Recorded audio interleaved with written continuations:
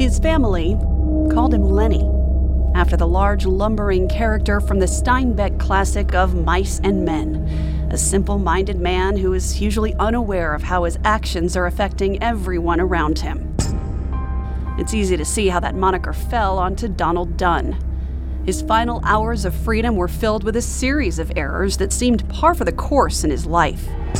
At 23, Dunn already had a couple of kids by two different women, and he'd convinced his 17-year-old girlfriend, Vanessa, to run away with him to California. She had a troubled past of her own and was living with 8 brothers and sisters at the end of a country road on the east side of King County, just outside Snoqualmie. So on June 22nd, 1993, they stole a Volkswagen van. They hadn't even made it out of town when they ran out of gas. They hopped out and hopped into another stolen car. Donald was apparently intent on having that van, though. They filled up a jerry can at the gas station and headed back towards the Volkswagen. They were just yards from reaching it when they were pulled over by police, and Dunn was on the run, with Vanessa in tow, sprinting toward the van where Donald would make his final stand and Vanessa would take her final breath. You know, we see a lot of dead bodies as policemen and that kind of thing, but not actually a murder in front of our eyes. My original plan was I was just going to get out of the van and start shooting at you in hopes that you'd shoot back. What changed that plan? Well, she insisted that I don't do that. I have to tell you, it was one of the hardest things I've had to do in my career, to sit across from this guy and be nice. Hostage negotiator Jim Fuda takes us back to the scene of the crime to walk through those final moments. And he takes us with him to prison, where he tries to answer the age-old question, why did Lennie do it? I'm Kim Shepard with Carolyn Osorio, and this is The Scene of the Crime. So, Kim, you had me at the Mice of Men reference. But also, this is a subject that so fascinates me. The mind of the perpetrator is also an extension of that scene of the crime, and we see this in this case.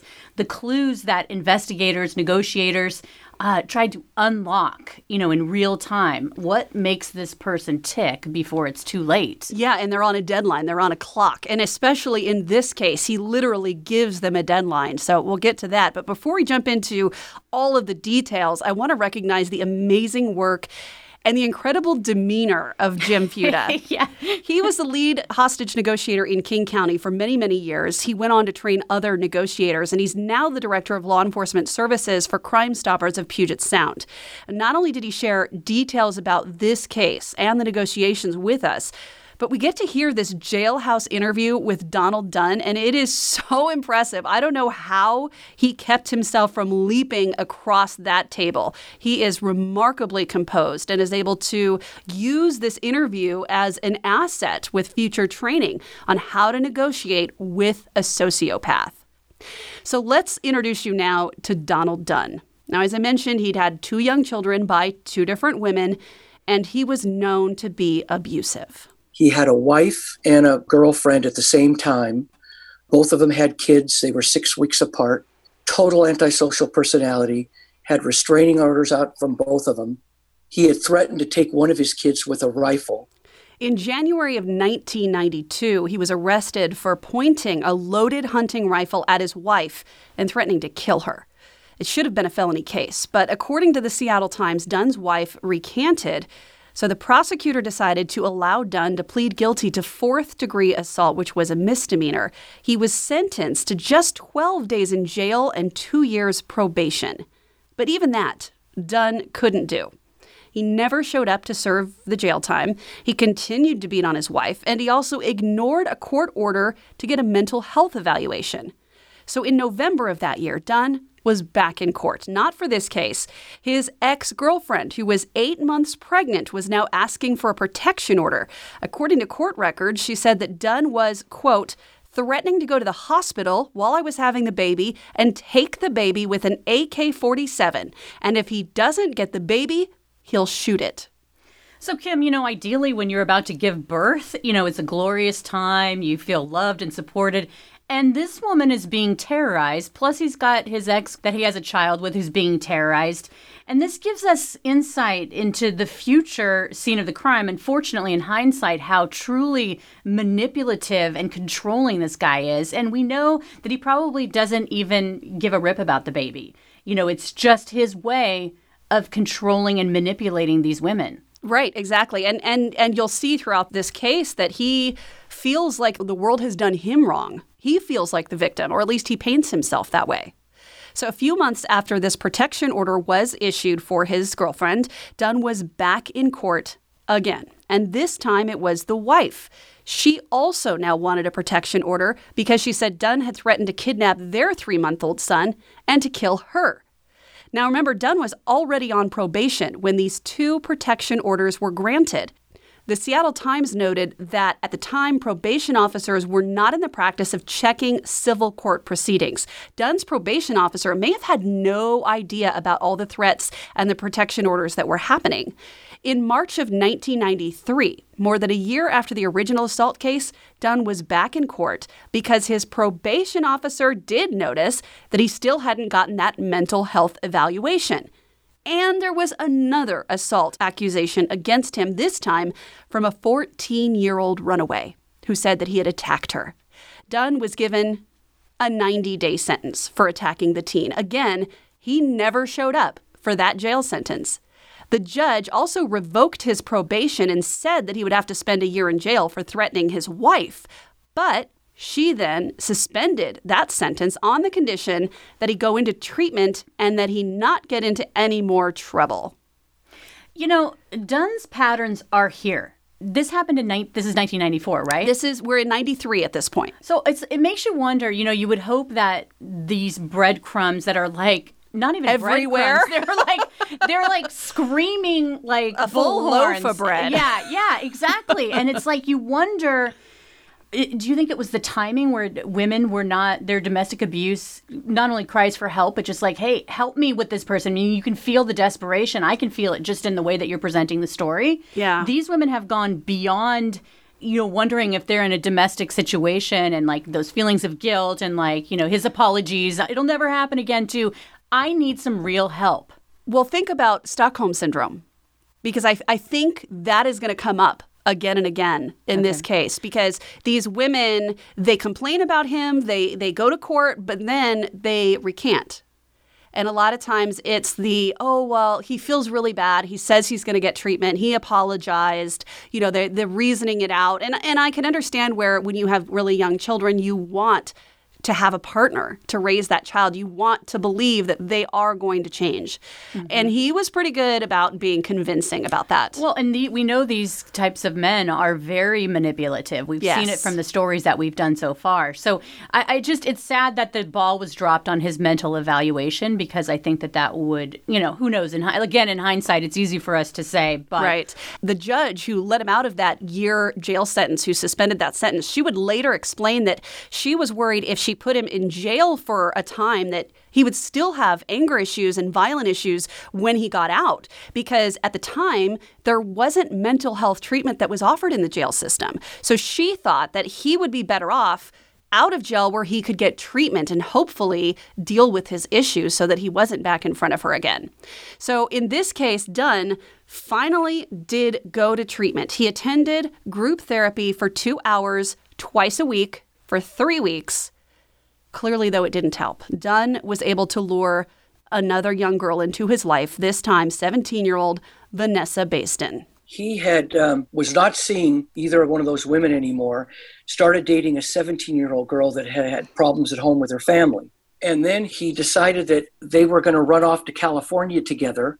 And he had convinced her that they had to steal some cars and write some bad checks and those kinds of things. They were staying at a motel in North Bend. Can't you just see this girl? Didn't you say in your scene setter, you alluded to the fact that she was like one of 8 children. Yeah. You know, she had a really tough life. You have this older guy that probably knew exactly what to say to her, all the right things. And like, hey, you know, I know this is going to make you uncomfortable, but if we do this, we can ride off into the sunset with a Euro van. Any 17-year-old girl, especially this one, might be so tempted. Like, yes, you know, Calgon, take me away from this situation. And she was a troubled teen, too. She actually was a student at an alternative high school but had dropped out. She was known to be attracted to young men who were troubled because it was like she wanted to fix them. That's how she was described. Before they could have their happily ever after, though, and go to California, they needed to find a car. You see, Vanessa was caught trying to use a stolen credit card at the local outlet mall a little while earlier. And while she was being arrested, Dunn had taken off running and left his car in the parking lot. And so after Vanessa was arrested, the cops impounded Dunn's car. So they had this plan to drive to California, but now they had no car. So again, the series of errors in his life is pretty... So this is not planned. This is just like willy-nilly, like this is all happening in real time. Yeah. So they decided, okay, we'll steal a Volkswagen van. That's a perfect choice, right, for this road trip down to California. But they hadn't even gone a few blocks in this stolen van when it ran out of gas. So they stole a different car. But they really wanted that van. So they headed to a gas station, filled up a jerry can, headed back toward the van to refuel it. And just a little while later, they were pulled over by King County police. They were just a short distance, maybe a block or two from where that van was parked, coming back with the jerry can when they were pulled over because they were in another stolen vehicle. Yeah. And when they were pulled over, Vanessa and Donald both got out and sprinted for the Volkswagen. They climbed inside and refused to come out. Dunn even threatened to kill Vanessa. And that's when the hostage negotiation team was called in, led by Jim Fuda. Within a half an hour, I was on scene, and the poor officer that was negotiating with this guy, trying to keep it calm till I got there, he says, Jim, please take this. I'm getting nowhere with this guy. So I took it right over, and I'm negotiating from the right front tire of a police car. They knew Dunn had at least one weapon because he had held a gun to Vanessa's head when he threatened to kill her. Fuda says as the primary negotiator, the first thing on his mind was developing a rapport with the suspect while still trying to maintain the upper hand in the situation. He wanted cigarettes. So you don't throw him a pack of cigarettes. You give him 2 or 3 so he can have something else to ask for, again, if he smokes them. So I put 2 cigarettes, some matches in a blue medic's glove with a rock, and I threw it to the right front tire of the van. He never picked it up. Then he wanted a pen and a paper. I did the same. He never picked it up. I found out later that the pen and the paper was for the girl to write a goodbye note to her parents. He knew he was going to kill her by then. And then Dunn asked for a cell phone.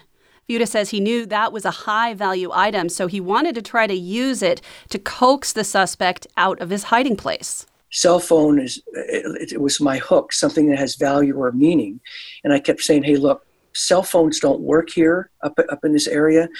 You can talk on the phone as long as you want when you come on out, and all indications that things were going smoothly.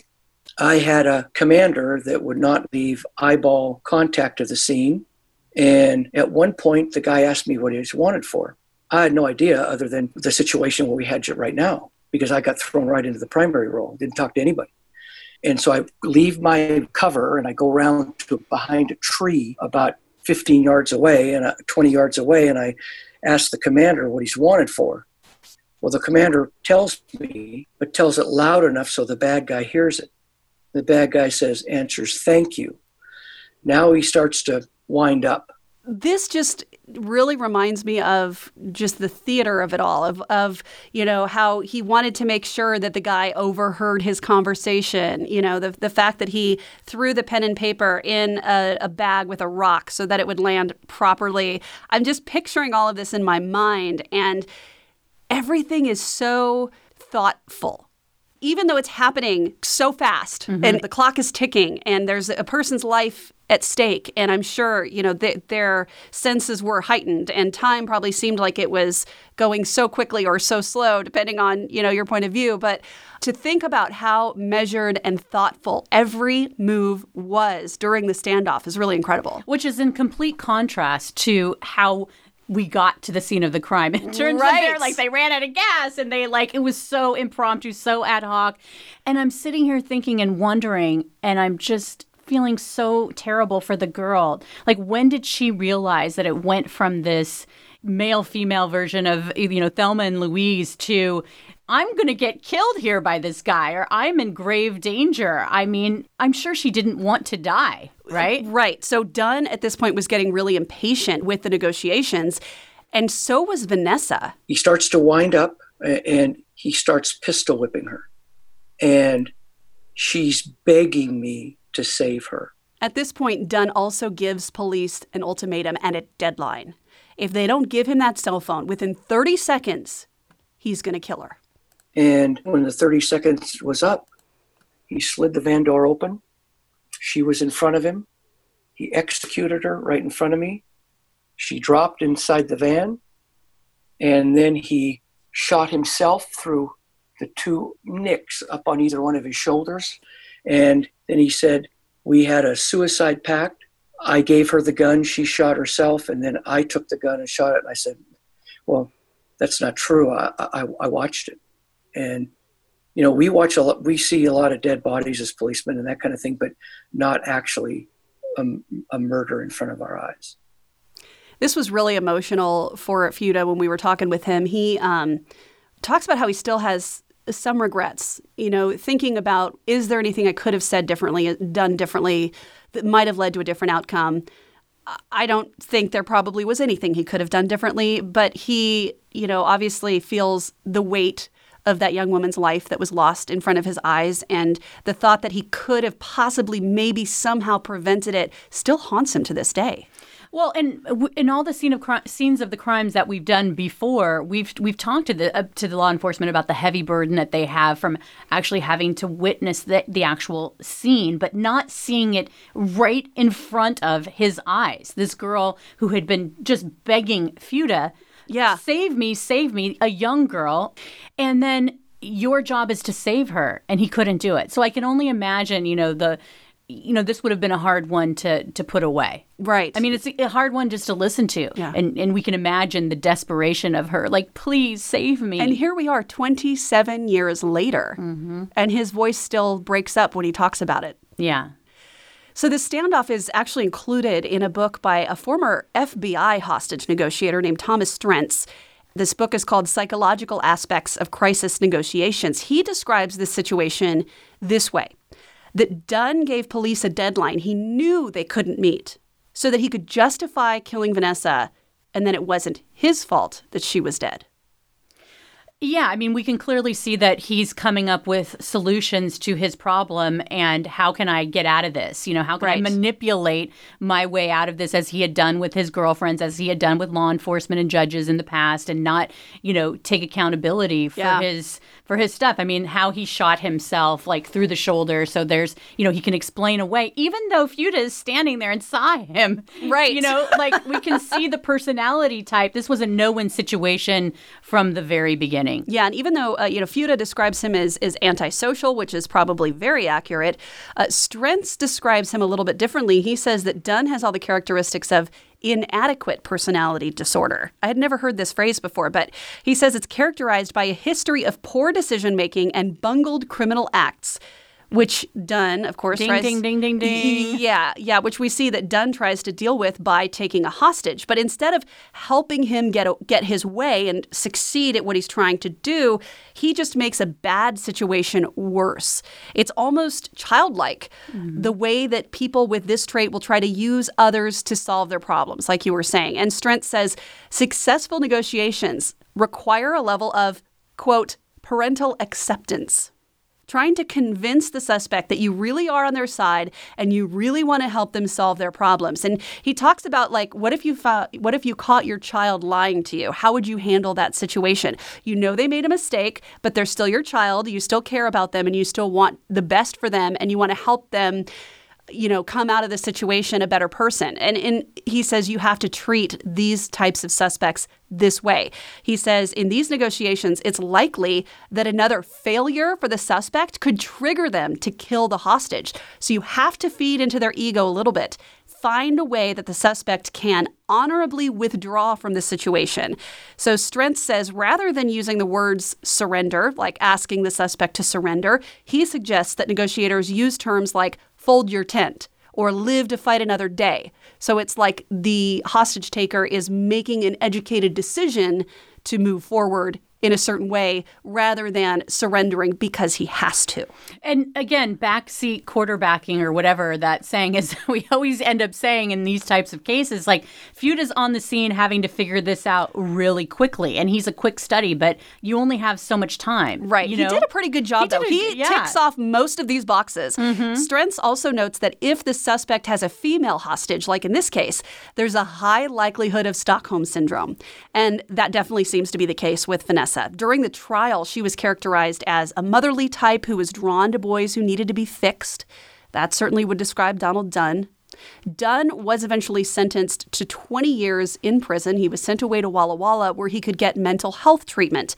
But before he left the King County Jail, Jim Feuda requested an interview, and Dunn agreed. Tell us about the events that led up to what happened on June 1st of 1993.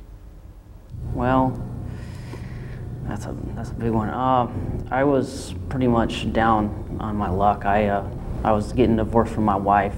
I had 2 sons recently, and both their mothers took my kids and kind of just disappeared on me, did a disappearing act. I didn't handle that very well. I was having trouble getting a job, and I just happened to run into Vanessa, and me and her started getting into drugs and alcohol, and one thing led to another, and we started breaking into cars for money to get alcohol. And So Feuda asked Dunn if he thought about his children at all during the standoff. Dunn said he did, but only briefly, that he'd already been removed from their lives, so they wouldn't really be affected whether he lived or died anyway. Dunn said he had planned on just getting out of the van and committing suicide by cop, allowing police to feel threatened so they would open fire on him.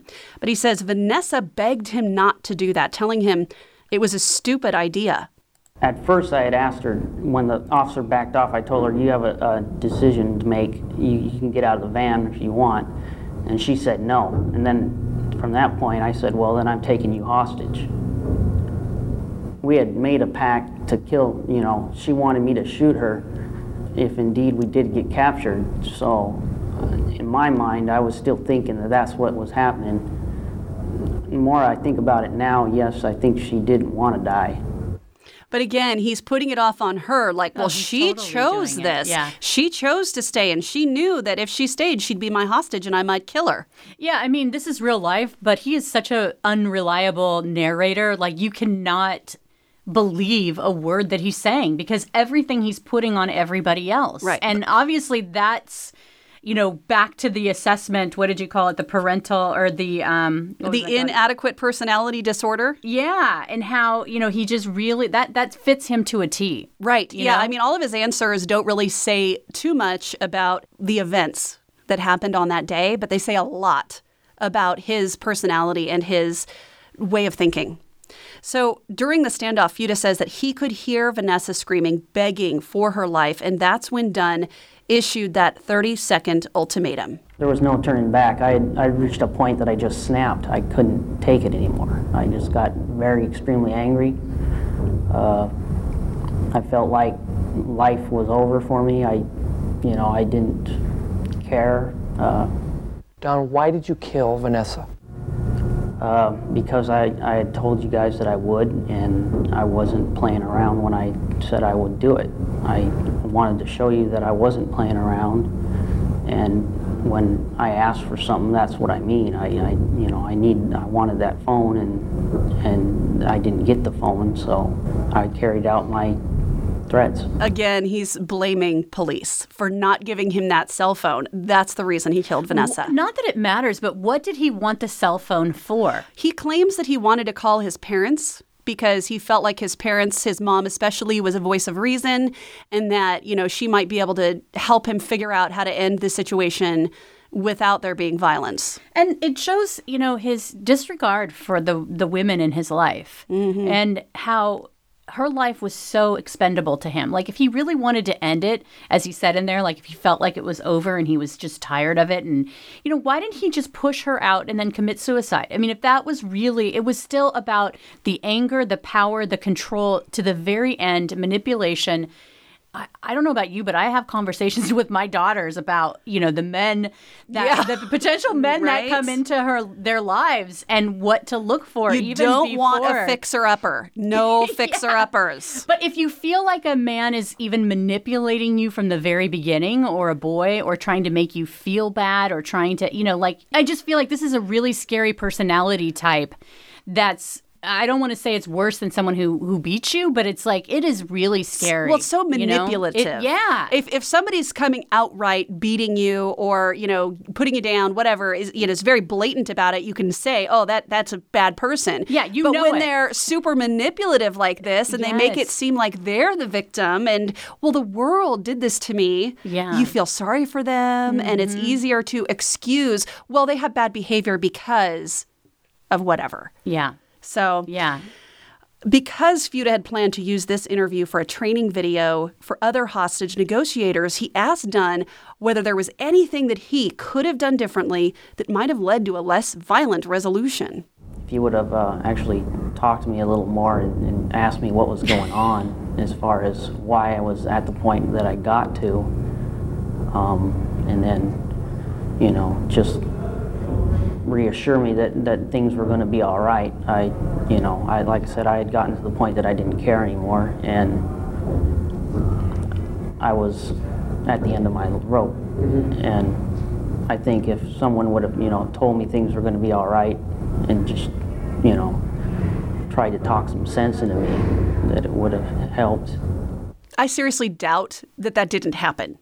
And when you talk about the restraint that Fuda has right there, I would have just been like going across the table and just, it almost feels like, how do you get through to someone like that who refuses to be accountable for their own behavior, who just can't stop manipulating? This guy, it feels like he's just on autopilot and he's just going to throw it on the other person no matter what. In this case, it's now Fuda's fault that he did this. Right. At one point, he blames his parole officer for failing to get a mental health treatment earlier, even though they did try and he just didn't show up.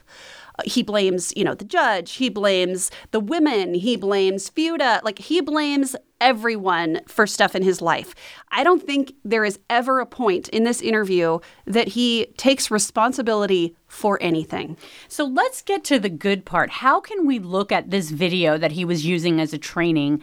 What was Fuda able to do with this to basically make it so other people can recognize this personality type in hostage negotiations? And just, we can look at this in our own lives and just be like, hey, like I said with my daughters, be aware, Yeah, and he did. He created this training video for other hostage negotiators on how to deal with antisocial personality. And it has some of these tips like, try to get on their good side, make it seem like you're wanting to help them. You're not necessarily wanting to end the standoff. You're wanting to help them fold up their tent and go home. Just kind of how to play the mind games with this type of personality is what he's doing with this video.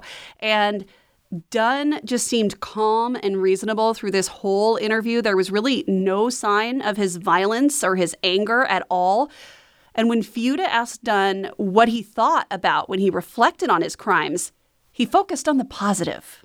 Well, I try to look at it as a learning experience. I feel, like I said, I still feel angry for what I've done, but I try to think about it as if me going to prison, I wouldn't be able to go to college on the outside.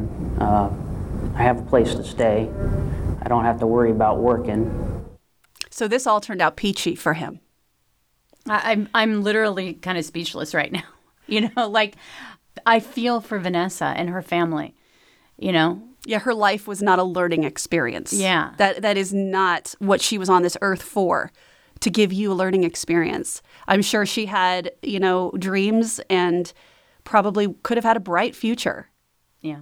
Fuda was, like we said, remarkably composed during this entire interview. It went on for, I believe, about 20, 25 minutes. And at the end of it, he just said he just had to get up and walk away. I have to tell you, it was one of the hardest things I've had to do in my career, to sit across from this guy and be nice and to get what I wanted out of it. And I made a 19-minute training video on negotiating with the antisocial personality. and the lies that he told and how it's never his fault. Yeah, I did point a rifle at my wife and threatened to steal my kid, but there weren't any bullets in it. I didn't have any bullets in the 30-06 rifle. These kinds of things. So again, never his fault. He's never really the bad guy. He just is put in bad situations where that's his only way out. You know, it's interesting how, like, the evolution of how police departments, like, especially like in the Pacific Northwest, dealt with, hostage, hold-up individual, person who is suicidal. Like in the 70s, they had that approach of, two officers kick the door down with one on the, at the back door. And it was just a really... Like, we got to end this now, Yeah. whatever it takes. Yeah. And it's like, it rarely went well for all involved. And so here he's doing this training video. We can really see how law enforcement is embracing the abnormal psychology aspect of it and how there are things that you can do to deal with these types of personalities and have better outcomes. I also think there's a message here for the criminal justice system. Oh, yeah. The number of times that he went through some kind of a court proceeding and yet was just released is incredible. I mean, he was in court at least 4 to 5 times before this kidnapping of Vanessa. And in every case, he was let go and didn't serve any jail time. Twice he was sentenced to some jail time, but never served it. So, I mean... No, I think that's a great transition point because I think that that's where we're at in terms of, like, in the 70s, they were like, hey... let's look at this abnormal behavior when we're looking at these suspects instead of just doing the same old, kick the door in, blah, blah, blah. And there was some pushback, about that. And I know that from Fuda, he was saying that there was some pushback with this new style of negotiation. But we need to look at that when women say, hey, my husband is threatening me. I don't know what the answer is to that. Well, at the time, if a woman recanted, they would not press the charges because they needed a witness. Now, they actually will still press charges even if a woman recants because it's been proven that that happens so frequently and that those women are likely to get abused again.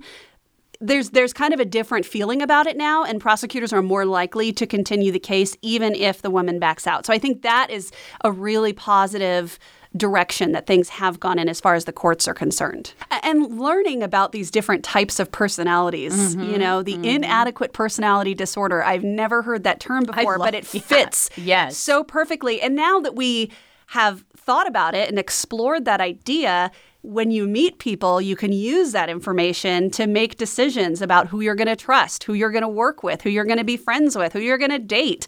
All these little pieces of information that may seem not immediately relevant, sometimes they are very important in your life later on. Well, and the art, there's a reason, the art of negotiation. It truly is a skill. I've been actually delving deep into the FBI negotiator since we've been talking to Fuda. Because your rabbit hole for the week? Yeah, for sure. Because I think that, they have said, when we talked about what's the difference between a psychopath and a sociopath, I was doing this research and it says, a psychopath, we know that they have zero empathy, but it is estimated that the general population, there are 1% psychopaths, but most of them do not go on to commit crimes. According to a Harvard blog on the subject, some experts have argued that people with antisocial personalities could be more prevalent in the business world than in other fields. Without the inhibiting effect of a conscience, writes Middlesex University business professor Clive Rowland Body in the journal Management Decision, that's a mouthful, such people are able to ruthlessly charm, lie, cajole, and manipulate their way up an organizational hierarchy in pursuit of their main aims of power, wealth, and status at the expense of anyone who gets in their way. Now, I have to say I have never been in a really abusive relationship, but I did date someone that, looking back, I think was a sociopath.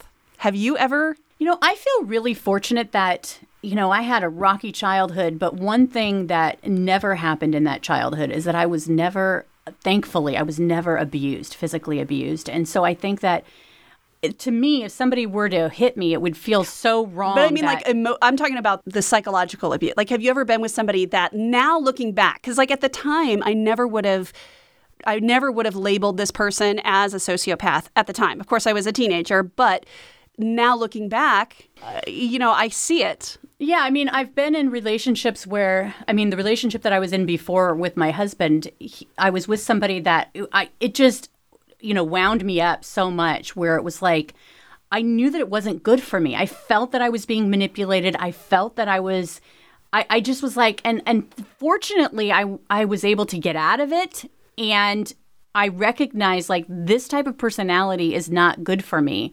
Oftentimes, you don't even know you're being manipulated if the person is really, really good, if they're truly a sociopath. I mean, people are manipulative. I'm manipulative. We can manipulate to get what we want, but it's when it's notched up a level, when you're dealing with a sociopath or a psychopath, where you don't even know you're being manipulated. Well, I don't even think they know that they're manipulating you half the time. They truly feel like they're the victims, and it's everyone else that needs to help them and coddle them and make them feel better. And, if anything goes wrong, it's somebody else's fault. I don't think that they do it on purpose. I don't think they even realize most of the time what they're doing. How did you get out of that relationship? Well, so it did start to become physically abusive. And so that's when I got out. But I was with this person for over a year before that happened. How old were you? I was young. I was very young. I was a teenager. I was like 15. How did it start out? Not to like go in here. He was an older guy. He was 4 or 5 years older than I was. I guess I can really relate with Vanessa because he was 4 or 5 years older than I was. He was cute, very charismatic. All of my friends kind of had a crush on him. So when he turned his attention to me, it was flattering, very flattering. Yeah. And I didn't realize kind of what I was in for. One thing that he was really, really good at is manipulating my time so that I lost all connections with my friends. He completely took up all of my time. And when we weren't together, it was like we were on the phone or writing notes to each other. And if that didn't happen, he was very upset. So it was very like high maintenance to keep him happy. But when you said that he was upset, this is the key right here. I bet you he made you feel bad. And that you were doing something wrong. Yeah, he made me feel like I was ignoring him or, not giving him enough attention, not being a good girlfriend. And he was like my first real boyfriend. So it was like, I felt like, I don't know what I'm doing. Okay, if you say I'm being a bad girlfriend, you must be correct. But get this.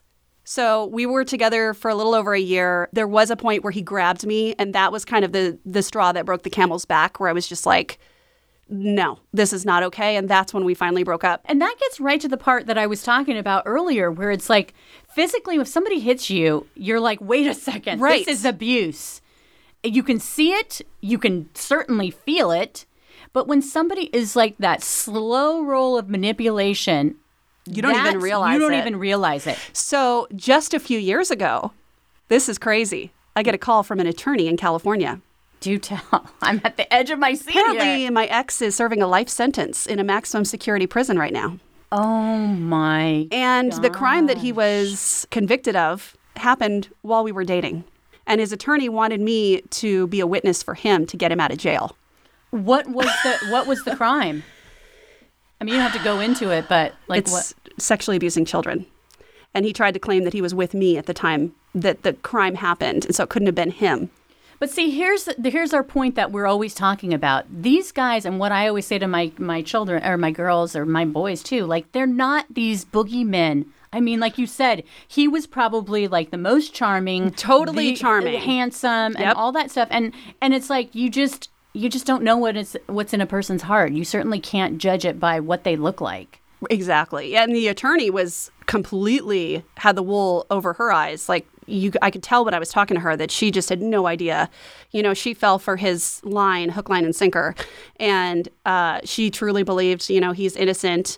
And I don't have any knowledge of the crime itself, but I do know that based on his personality, it's definitely something he could do. Well, earlier in an episode, we talked about, you said that you were really sort of naive and you'd trust anybody when you were a kid. And if I was that way too. And I had brought up, like, I grew up with a single parent. It was rough, like I had to use those instincts to really protect yourself. Yeah. We were in some situations where it was like that sixth sense of your body, that the hairs on your neck. Do not underestimate children. They are really good reads of people, this sense came in my husband. He had a friend, somebody from California, because my husband grew up in California, and he was like going off on how great this guy was. And the guy showed up at our house with his wife and their young daughter, and my husband was so impressed with him. He had this really super nice car, and they just seemed to have everything together. Yeah. And there, again, the hair on the back of my neck, just like, this guy was off. Like, something about him, even though he was charming, even though I don't know, there was something about him that I just wasn't into. And it turns out later on, this guy ended up taking his wife hostage and like having this shootout. What? Yes, with like all of these law enforcement. He's now in prison on, you know what I mean? So it's like back to believing your intuition. Yeah. Listening to that little voice and when the hairs stand up on the back of your head. Yeah. And now that I have teenage daughters, the oldest of which is the same age I was when I was dealing with all that, man, do I have an eagle eye out for, you know, anything in their lives, whether it's drugs and alcohol or boys or like whatever. I am constantly looking for signs that there's something wrong. And my girls are so tired of me thinking that something's going to go wrong. Yeah. They're like, Mom, chill out. We're good kids. We're not going to do any of that stuff. But it's like, you know, I was a good kid. Yeah. I got good grades. I had lots of friends. And I got into that situation. So you just never know. I mean, do you feel like it's working out in your situation, or do you share with them what happened and why you have these concerns, or I don't. How do you? I haven't told them the specifics, but I've just told them that I got into a lot of trouble when I was their age and made a lot of poor decisions, and so I know what's possible. And I like to blame being a parent. It's not my fault. I'm a mom. This is what I'm supposed to do. Yeah. If I don't do what I think I'm supposed to do, then I'm failing and I'm not doing my job. So sorry if you don't like it when I take your phone and read your text messages and you feel like it's an invasion of your privacy. But I feel like as a mother, it's my job to ensure that you are safe and not texting with people who are sketchy. Yeah. So I just blame the title and say, you know, it's not my fault. I'm a mom and that's what moms do. I kind of do that, but I also, again, with my kids, trust my gut. And, you know, it hasn't led me astray so far. Trust but verify. That's what I say. Trust but verify. I don't, like, I'm not one to track my kids, but I do share with them stories, not anything crazy, but just like, hey, this is why this can happen, and you have to be careful. All right, so let's end it there, because I feel like we could just keep talking forever. I know. No, I agree. Yeah. So, Carolyn, what's coming up next week? Kim, a Renton mom to 3 young girls, had recently dipped a toe into the dating world. She met a guy through a dating app where he appeared to be this great, amazing guy. She had no idea who she was really dating. We'll have more on that next week. Oh, boy. Another one of those. Nobody's ever going to want to date again after listening to our podcast. Oh, my gosh, yeah. All right, that's Carolyn. I'm Kim, and this is The Scene of the Crime.